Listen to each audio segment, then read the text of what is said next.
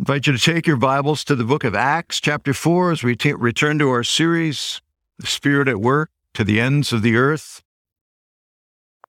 I did not get the page number. There is a Bible there in your pew. If you want, there's a table of contents at the beginning. You can look there to find. We're looking at the book of Acts in the New Testament. Chapter 4, I'm going to read quickly through these first 22 verses.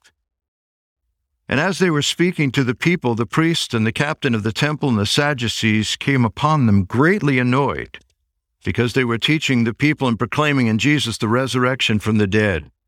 And they arrested them and put them in custody until the next day, for it was already evening. But many of those who had heard the word believed, and the number of the men came to about 5,000. On the next day, their rulers and elders and scribes gathered around together in Jerusalem with Annas the high priest, and Caiaphas and John and Alexander, and all who were of the high priest's family. And when they had set them in the midst, they inquired, "By what power or by what name do you do this?" Then Peter, filled with the Holy Spirit, said to them, "Rulers of the people and elders, if we are being examined today concerning a good deed done to a crippled man, by what means this man has been healed, let it be known to all of you and to all the people of Israel, but the name of Jesus Christ of Nazareth, whom you crucified, whom God raised from the dead, by him this man is standing before you well. This Jesus is the stone that was rejected by you, the builders, which has become the cornerstone. And there is salvation in no one else, for there is no other name under heaven given among men by which we must be saved."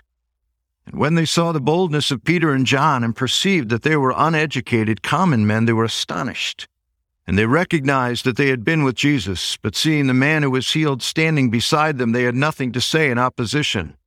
But when they commanded them to leave the council, they conferred with one another, saying, "What shall we do with these men? For that a notable sign has been performed through them is evident to all the inhabitants of Jerusalem, and we cannot deny it. But in order that it may spread no further among the people, let us warn them to speak no more to anyone in this name." So they called them and charged them not to speak or teach at all in the name of Jesus. But Peter and John answered them, "Whether it is right in the sight of God to listen to you rather than to God, you must judge. For we cannot but speak of what we have seen and heard." And when they had further threatened them and let them go, finding no way to punish them because of the people, for all were praising God for what had happened, for the man on whom this sign of healing was performed was more than 40 years old.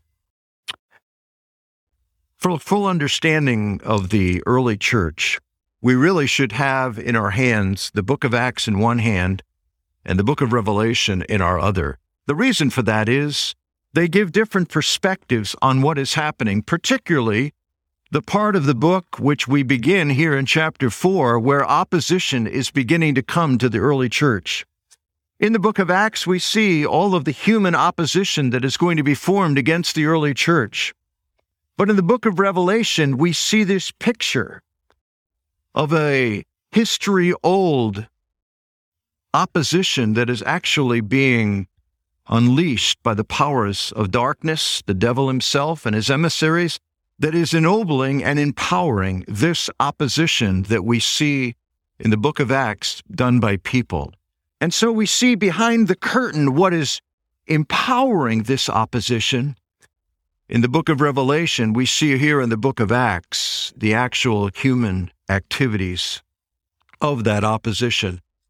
In Acts chapter 1 through 3, we have the account of the Spirit of God pouring his power down upon the early church at the day of Pentecost and the resulting growth and transformation that has taken place. But here in chapter 4, a transition occurs. Here, if we bring that slide up, we might depict this in the Star Wars terminology. Chapters 1 through 3 are a new hope. Chapters 4 through 7 is the empire striking back. It is the power of darkness being unleashed in chapters 4 through 7, and chapter 4 is the beginning of that opposition. We'll see it manifest in different ways. This is the first time we're going to see the religious leaders actually taking on the disciples, the followers of Jesus. Central in all of the conflict is Jesus Christ. the reputation, the name of Jesus Christ, the work of Jesus Christ that is being unleashed through his followers and disciples. All of the opposition and vitriol against the church is ultimately aimed at Jesus through the powers against him. Everything is ultimately about Jesus in these chapters. Out of allegiance to him, out of dependence on him, and in seeking to honor him, the church is going forward with their messaging and their work. We find that in all of the preaching in the early chapter, well, actually through the whole book, it's focused on Jesus Christ. Peter's now in his third sermon. We're going to see it's a short one here in chapter 4. All three of them are centering about Jesus Christ. They're talking about him, continually addressing people with the refrain in all of these sermons, this guy that you killed, God raised from the dead and is actually the one that is empowering us to do the things and to say the things that we are doing. Over 5,000 here in chapter 4 are responding to an event that has just occurred. In chapter 3, we had the event of the crippled man who had been crippled for his entire life. He's now in his 40s. He has been seated in the in the temple structure, known by just about anybody that went in there because he's there apparently daily. And Peter has been given the power of the Holy Spirit, reaches out his hand, and this man has been raised and is jumping around the temple area, drawing obvious attention to his newfound ability to walk. The result of that is people have gathered all around Peter and they have listened to his sermon as he has preached about Jesus and the power of Jesus Christ. Now in chapter 4, we see the aftermath of that, and there's two aftermaths. Number one, there has been astonishing result of people embracing Jesus as their own Savior and Lord. It says 5,000 men. Most people think it's particularly said gender-wise to say there were 5,000 men and many other children and women. A large multitude of people have believed on Christ. But at the same time, we read in these verses, in verses 1 through 4 of Acts chapter 4, that the religious leaders now finally cannot just dismiss what is going on. There's too much happening. And so they have grabbed Peter and John and the crippled man who actually is clinging to them and have arrested them, not with the purpose of throwing him indeterminately into jail, but just to hold them overnight, because early the next morning they are going to have a council of the Sanhedrin together. So we come now in chapter 4 and verses 5 and following to hear what Peter said to them. And basically what he presents is the incomparableness of Jesus Christ, his matchlessness. And there are three particular things that we see in this passage. The first of those is that Jesus displays extraordinary powers. If you look in this passage, the scene, and if we can just bring up that slide that has a picture of the temple again, I forgot my cool laser pointer. The temple is there in the middle, the temple itself. Around that is the very large courtyard where everyone could go, including the Gentiles. Literally thousands of people squash into that during feast days. But if you'll notice over to the far left, there is a red-roofed building, long hall, actually portico, that is called the royal portico. That is where the Sanhedrin and other religious groups of Judaism would gather. And this is probably where they were taken. Underneath in the front section, where the wall is of Jerusalem, under that is where Solomon's portico was, which is where they, and I mentioned that before, that's actually where they met for their meeting. And now they've been arrested and held overnight, and they're going to be talking there in the royal portico before the 71 Sanhedrin. As they come in, Peter is going to be the one that is addressing them, and there's going to be in this scene two evidences of the power of the living Christ. The first of those, Exhibit A, is the formerly crippled man. And he is there before them, And it's interesting, nobody ever says to me, how do we know this guy was actually crippled? How do we know this isn't just some sham, there's some charlatan, you guys that, well, they knew because for 40 years this guy had been sitting there, at least many years. They all knew him. Probably many of the Sanhedrin knew him by name. Certainly they knew him by sight. And the Sanhedrin was a group of 71 leaders of Israel. It describes them as rulers and elders and teachers of the law. The rulers are talking about the family of the high priest. The former high priest Annas is there. His son-in-law, who's the current high priest, Caiaphas, is there. There are other family members that are of the priestly family. Other priests would be there. Then there are the rulers. These are the individuals that would be a part of the ruling elite of Israel. But then there is also the elders, and these would be individuals that were probably the senior members of clans. These were the mucky-muck people of Israel that were a part of this group, and they are brought in, and this is where this guy is in the midst of them, and the first thing they're confronted with is he's healed. But the second thing that strikes one about the extraordinary power of the living Christ is Exhibit B. It is the unschooled fishermen themselves. We see this in verse 13. Here's what it says in verse 13 of Acts chapter 4. Now, and this is after Peter speaks, now when they saw the boldness of Peter and John and perceived that they were uneducated common men, they were astonished. I said, what in the world? Where did these guys get this ability? The word unschooled is actually the word that literally means no letters or without letters. They had no degrees. They had no training.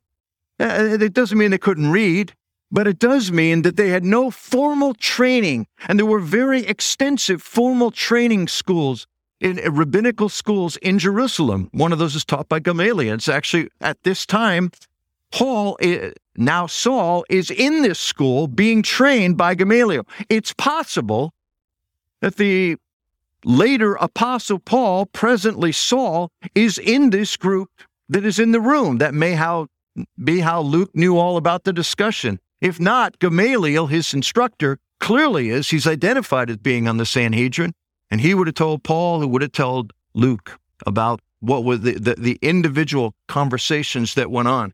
But as they're there, they are struck with these men. And I think there's two reasons they're struck. First of all, they're just struck with the fact that they're obviously commoners. They're fishermen.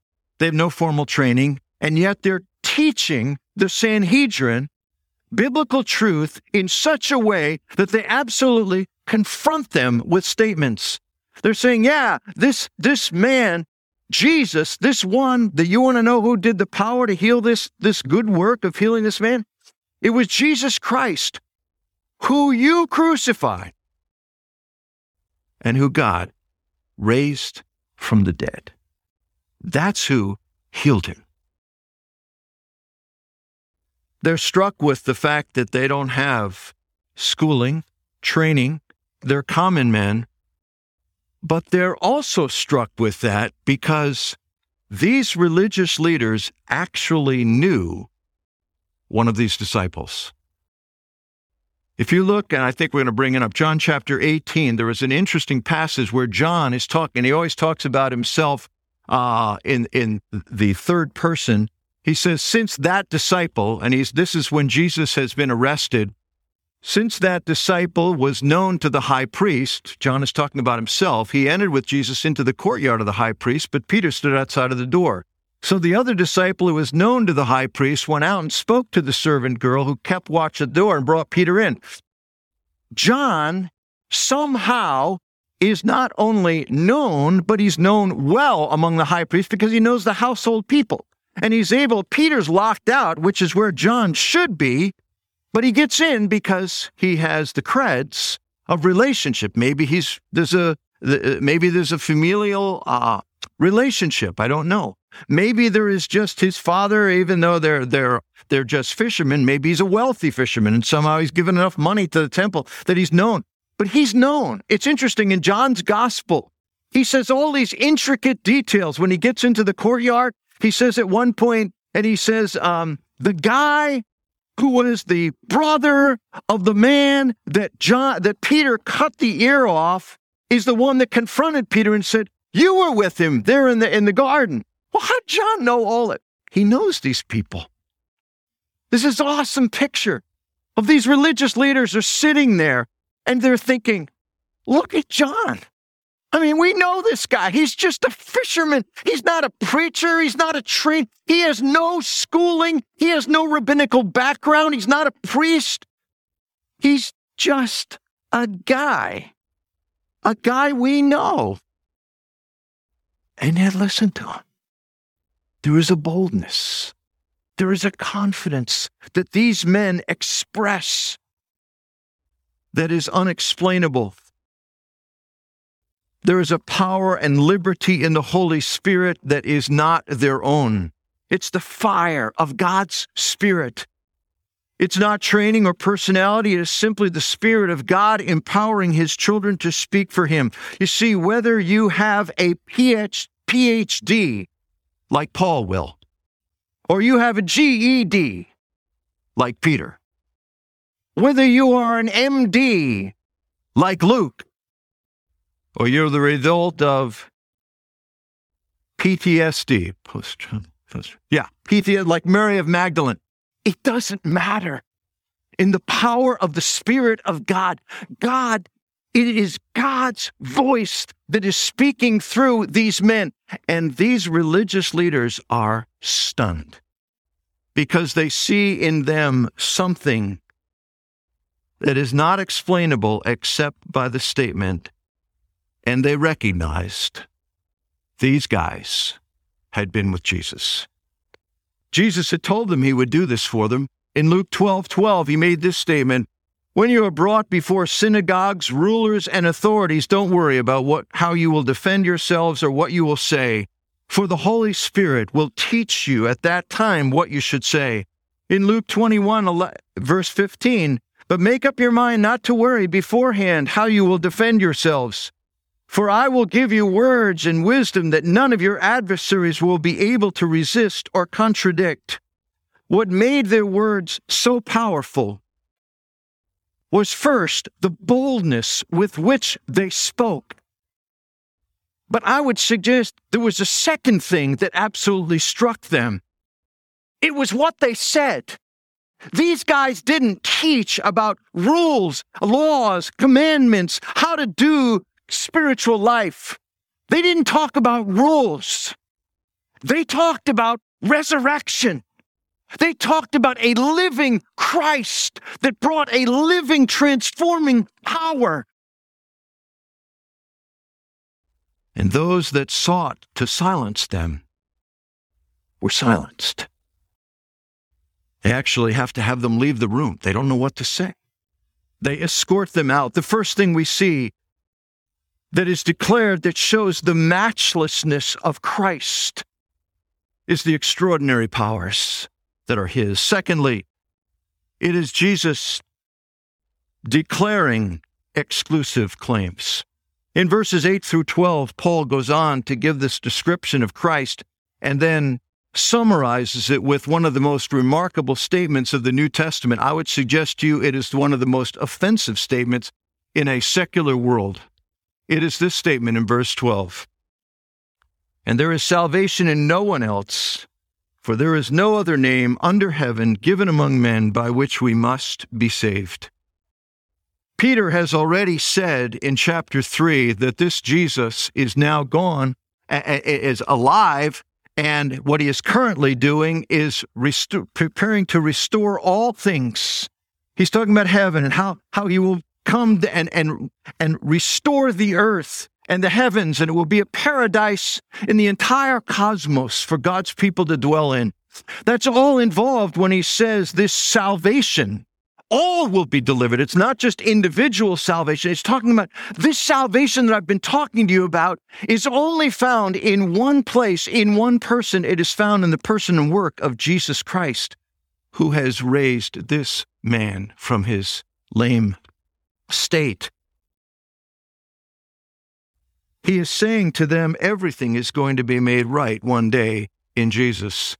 But then he gets really extensive, and he says there's no other name under heaven given among men whereby a person can experience this salvation, that there's no option B, there's no second curtain. It's Christ. Now, this was offensive in a unique way for the Jews.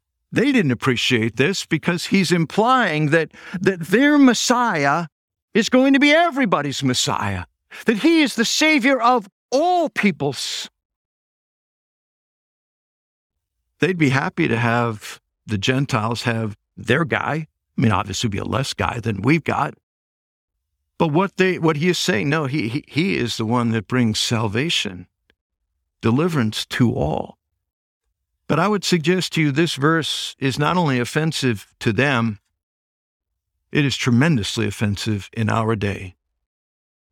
In a day which we will later see in Acts 19, when Paul is preaching at Athens, it will be very offensive because the Roman world was a pluralistic world, as is ours. It means there are plural ways towards God, plural acceptable ways. In our days, it is viewed as very offensive, extremely troubling in a pluralistic world to say there is one way to God. I would guess almost all of you have had a conversation where somebody said, for me, the struggle with Christianity, I don't like the fact that you talk about exclusivity as if you have the only faith that works. I mean, what about Muslims and Buddhists and Jews and countless other religions? I mean, it's okay for you to say Jesus is your way to God. He's a way, but he's not the way.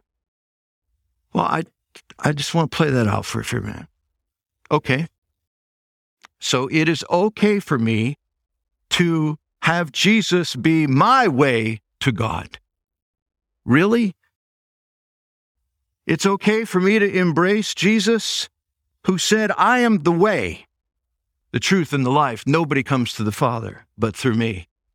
It's okay for me to believe in Jesus, who said he's coming to judge the living and the dead. It's okay for me to believe and embrace Jesus, who says before Abraham was, which was 1,000 years back from this time, before Abraham existed, I existed. He's declaring eternal state for himself.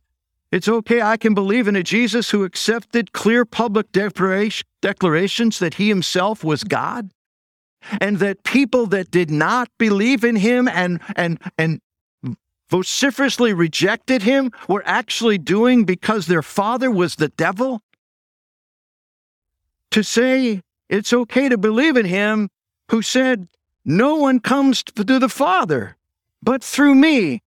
Jesus claims what no other religion claims. He claims this exclusivity. Now, you may say, well, he's wrong. Well, that's fine.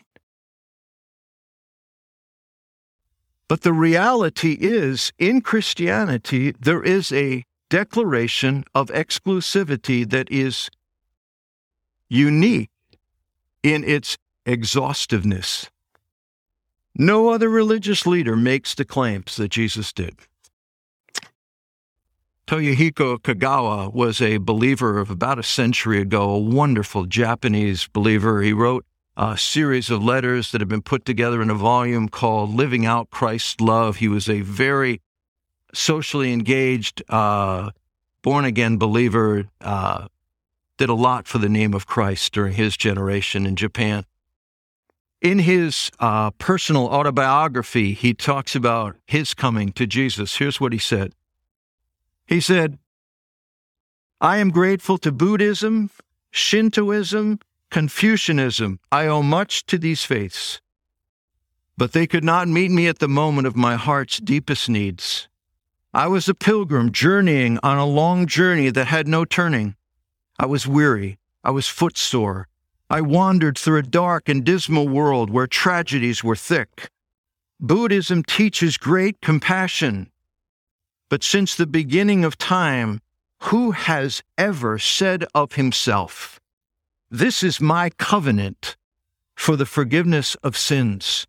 Buddha, Muhammad, Confucius never said such things. What he's arguing is that Jesus Christ makes claims like no one else. Jesus Christ says, "In me, I am providing a new covenant, and it offers you eternal forgiveness for your sins." And Kagawa says, who does that? One person. One individual that claims an exclusive pathway to God. If he is not the Son of God, he is frankly greatly inferior to those other teachers. He's either deluded or intensely devious, or he is God.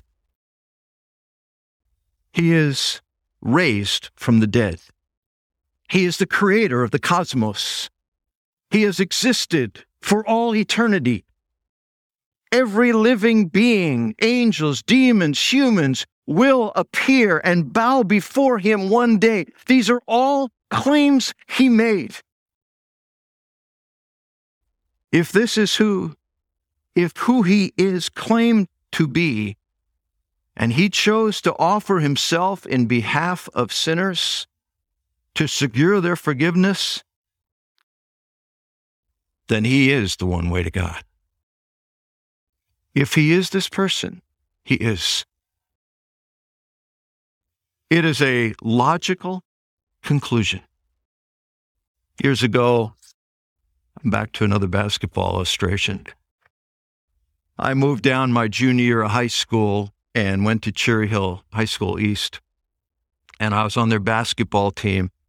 And I was the sixth or seventh man. I may have been the seventh man. I choose to remember it as the sixth man, which meant you were the first person to go in the game. And we had a decent team, but our first game was an away game at Camden High School. Camden High School at the time had not only the best team in the state, they had one of the better teams in the United States. That was not true of Cherry Hill High School East at the time. And we arrived for our game. And it was my first game. I'm very nervous. I'm trying to get to know the guys. I've been an unknown. Nobody even knew me till tryouts had just come. And I've taken guys' spots, and I'm getting playing time, and they've grown up together, and I'm the newbie. And I remember sitting on the bench. Actually, the first thing that happened, just to give you the total scenario, we pulled into the parking lot at Camden High School, and for some reason, all our coaches went in to find out where to park or something, and they left us there. And I remember sitting in the bus when a sea of students, hundreds of them, maybe thousands, I don't remember exactly, literally are pushing our bus. Do you know a school bus can sway? It can sway. And we were so psyched out. At least I was. I was so psyched out by the time I got out of this bus. What is happening? So we went in, and we had one of those, if you've played ball, you have these moments. We were being mauled, destroyed. It was one of those like 25-4 first quarters, and you just want to say, this can't be happening. And I know that I'm going in very soon. And there was a girl from the school, and of course the whole gym is loud and rocking and everybody. So the students, and a Camden High School girl was sitting right next to me, and I can still remember her leaning over my head and saying in my ear, "If your starters are this bad, how bad are you?"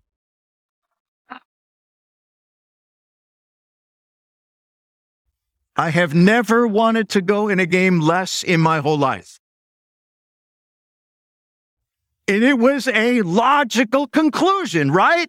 You don't even make the starting squad, and they're horrible.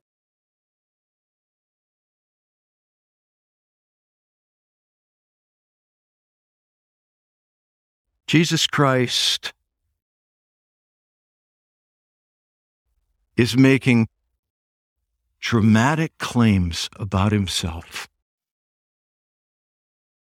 To say Jesus is superior, incomparable, and the exclusive way to God is exactly what he claimed.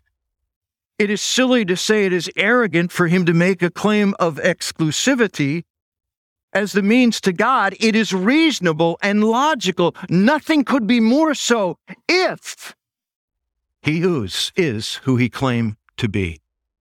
And Peter is there saying, the guy that made this man stand and walk after 40-something years of, he's the one who is the only means in humanity that is the pathway to God, to this restoration of life as it ought to be. He is the exclusive means of God. And as difficult as this is, and there is nothing harder in sharing your faith than having a pluralistic culture and people in the cubicle next to yours and on the school bus with you and on the work job site. This is something very hard to put your arm in. Well, what are you saying? I mean, why?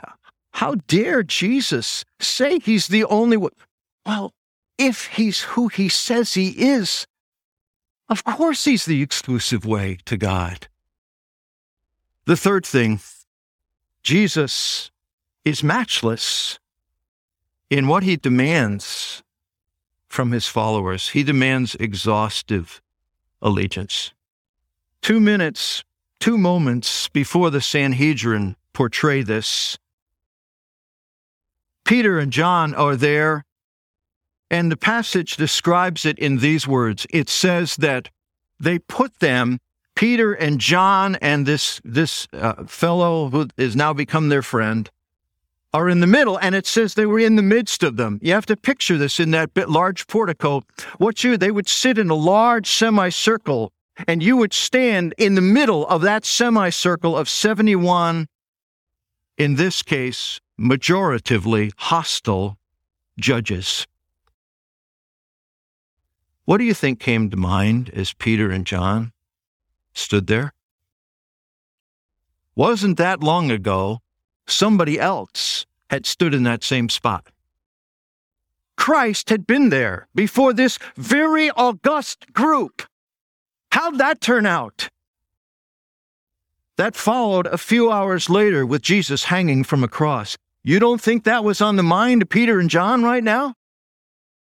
And Peter and John there before this same group, Annas, Caiaphas, and all the boys, same group of people. And yet Peter responds with this astonishing statement. You killed him. God raised him from the dead. He is the cornerstone upon which all of faith is to be built, and you killed him. The second picture to me, not only did Peter do that once, after the religious leaders are silenced, verse 18 through 20 are, to me, one of the most amazing parts of this whole passage, because after religious leaders throw them out for a while, and then they bring them back in, they've had this conversation. The conversation is, look, we can't really do much at this point. The people, it's just, the noise is too loud right now. All these people are saying, stop. We just got to so let's just warn them, slap their hands, draw a line in the sand. You are not to speak about this guy anymore. And meaning primarily, don't speak about him being a living Christ. And so they bring him back in. And here's what happens in verse 18.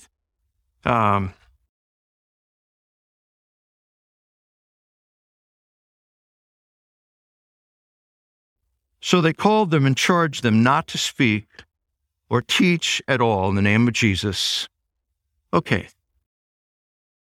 I'll tell you what my humanness says to me. I want to say to Peter and John, guys, you've won. The silencers have been silenced. Game, set, match. You won this thing. Don't screw it up. Okay, they make this statement, don't say, okay, don't lie. Say, but just play nice, You didn't end up crucified. You didn't end up flogged. You didn't end up excommunicated from Israel. They've smacked your hands. Okay, but they know and you know you've won this round. But they can't do it. Peter can't do it. So here's what he says in verse 19 and 20. Sorry, this print is really small. But Peter and John answered them, whether it is right in the sight of God to listen to you rather than to God, you must judge. For we cannot but speak but what we have seen and heard. At this point, there is a line drawn in the sand. It's a line that would be very tempting for us to say, okay, no, I don't think they would lie, but just thanks for sharing. See you next round or whatever. He says, no, guys. We put it to you. Should we obey you or God? We can't but speak what we've seen or heard. There are going to be lines drawn in your life. It's going to happen. There are going to be moments. Maybe there's one right now where the Lord is allowing a line to be drawn in your life, and He's saying, if you're mine, if you belong to me, I'm not asking you to be particularly talented or capable or a great speaker, a great witnesser, but I am asking you one thing. I want you to wholeheartedly want me as the center of your life. And wanting me as the center of your life right now means you've got to take the step over this line and say, yes, Lord, I've been unwilling to acknowledge you at work. Lord, I've been willing to cross over that line and address the issues that I know are unethical in the way we're doing stuff in our office, and I'm playing along, and I'm not standing up. God, I know that crossing the line means that I've got to make changes in the things that I am watching on the video and on the internet. Whatever that line looks like. But it's going to come. And some of you are right there, and the Lord has brought you here this morning to say, come on over. Take the stand. Make the decision. Do the choice. I'm worth it. I'm worthy of your allegiance, your surrender, your whole heart. I'm the matchless Christ, the one who does extraordinarily powerful things in your life for scared people. You remember who it is that's standing there telling these guys, you killed him and God raised him? It's a guy who a maiden in the very high priest courtyard caused people to say, no, I don't know him. No, I didn't. You have somebody else, wrong guy. What happened to Peter? Peter said, God, everything I have, all that I am, I'm yielding to the Spirit. And the Spirit then pours in this transforming strength into Peter's life. Jesus is really asking simply one thing of us, that we're wholeheartedly seeking Him. We're willing to cross those lines. The resurrection of Christ proves the matchlessness of Christ. He is the living King, the living Lord of life. He shows it in His extraordinary power, which He's willing to do in your life. He shows it in the exclusivity of His claims, which He's asking you to embrace, even in a world that doesn't appreciate it. He does it in the exhaustive allegiance that He requires of His followers. Lord, we come to You this morning. It is because Christ is risen from the dead that we come this morning and seek to live out our lives with You. We live with the risen Christ. God, may we be the recipients of that emboldening power that You gave to those two scared rabbits, Peter and John. and yet gave them astonishing strength to stand for you. Lord, may we be willing to vocally embrace the exclusivity of Christ, because it is the most logical thing in the world that there's only one way to God, if it is God himself that came to provide a way. Lord, take all that we are and all that we have. Your resurrection has declared you are still the transforming God. Lord, we love you for being willing to be that to us. In Jesus' name, amen. Stand.